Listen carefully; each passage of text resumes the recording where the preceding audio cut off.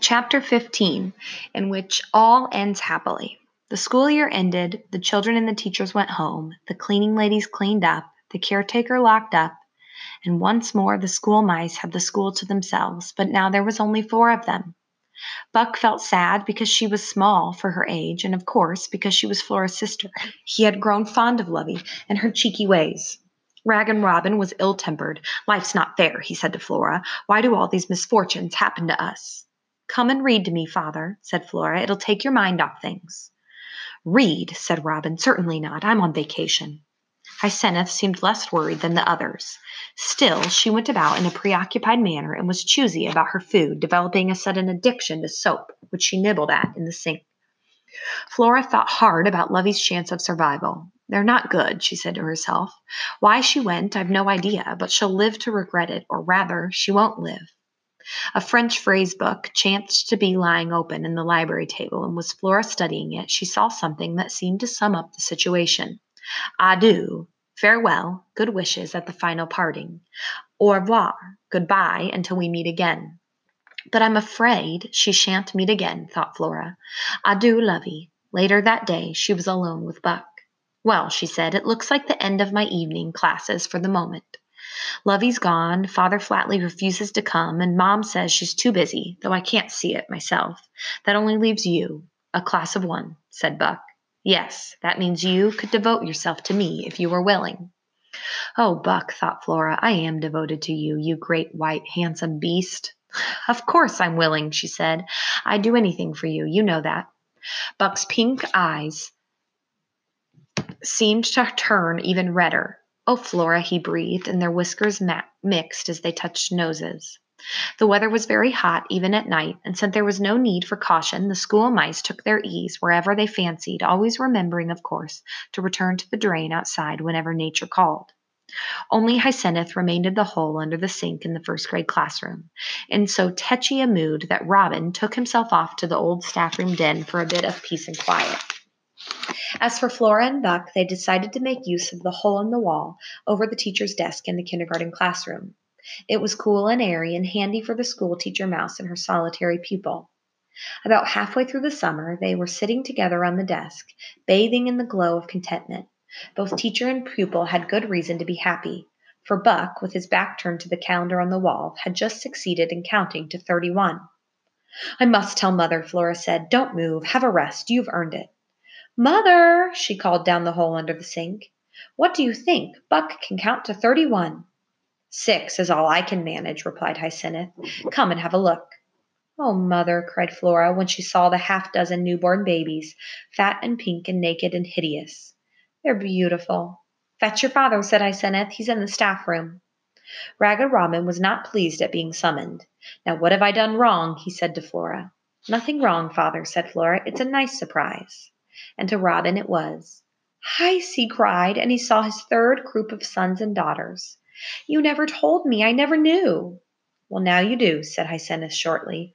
A horrid thought occurred to Robin, whose knowledge of heredity was sketchy. "Have they all got tails?" he asked. "Poor father," said Flora to Buck later in the hole in the wall. "He always says the wrong things, and then Mother gets furious with him." "I'm glad you don't get furious with me," said Buck. "You always say the right things," said Flora. "Flora," said Buck fondly, and immediately the word seemed to echo through the school. "Flora, Flora, Flora!" But the echo was more high-pitched, and the tone of it was familiar. "It's Lovey!" cried Flora, and she ran down to the floor, Buck following. "In here, Lovey," she called. "We're in the kindergarten classroom." In a moment, the small figure of Lovey appeared in the doorway. "I'm back," she said. "Wait there, I'll fetch my friend." "I didn't know you had a friend," said Flora. "I didn't," said Lovey, "but I have one now. I'll just go and get him. He's a bit shy." Flora and Buck looked at one another, but before they could speak, Lovey returned. Following her rather reluctantly was an even smaller mouse. "This is Haycorn," said Lovey. "Haycorn, this is my sister Flora and her boyfriend Buck."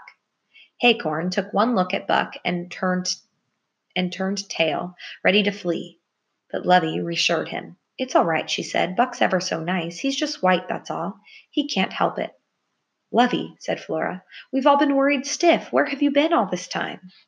I've been down at the farm, Lovey said. There's a mom and dad, and there's you and Buck, and I said to myself, come along, Love in a Mist, my girl. It's time you started living up to your name. So I went down to the farm on a nice misty evening, and who said I met Haycorn? He's a farm mouse, you see, but I've been telling him he'll like it up here.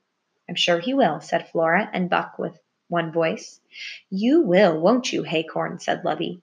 Yes, Lovey, said the very small mouse in a very small voice. And you'll come to Flora's classes with us to learn to read. Yes, Lovey, said Haycorn.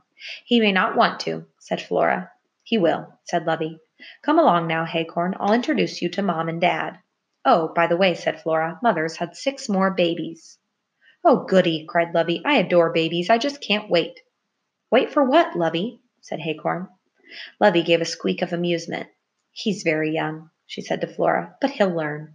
And off she dashed, followed by her little swain. Fancy, said Flora. You ought to admire her, Buck. Off she goes without telling a soul, finds her way to the farm, and picks up a boyfriend. She particularly could pick him up, said Buck. He's so small. Not much more than a baby, really. And speaking of babies, I haven't seen those new ones yet. Do you want to? Said Flora. Oh, yes, Lovey's not the only one who's fond of babies. I just wish. And then he stopped. Just what, Buck? Said Flora. Oh, nothing, said Buck. He sighed. You've got your career, he said. Yes, indeed, said Flora. What with you and Mother and Father and Lovey and Haycorn, and before long Mother's new 6, I shall have a big class to teach, a class of, well, you do the sum, Buck. How many? 11, said Buck. Well done, said Flora. You may have started life as a pet mouse, but you're learning fast. I'm proud of you.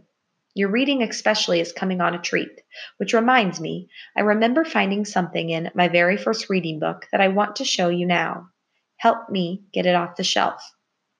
When the book had fallen to the ground, Flora began to turn the pages with her nose, looking at each until she found the one she wanted. Ah, yes, here it is, she said at last. Read me the sentence, will you, Buck, the one I've got my paw on. Children are a great blessing, read Buck with a little help from his teacher. Would you agree? Said Flora. Buck stared at her across the pages of my very first reading book. You mean? He said softly. I mean, said Flora, that we are to be blessed shortly before the start of the next school year, I reckon. Oh, Flora, said Buck, how marvelous, and what extraordinary children they will be, with your brains and your beauty, thought Flora, and with you to teach them. Why, there will be no limit to their scholarship. Oh, Flora, you have made me the happiest white mouse in the world. And you, said Flora, have made me the happiest schoolmouse.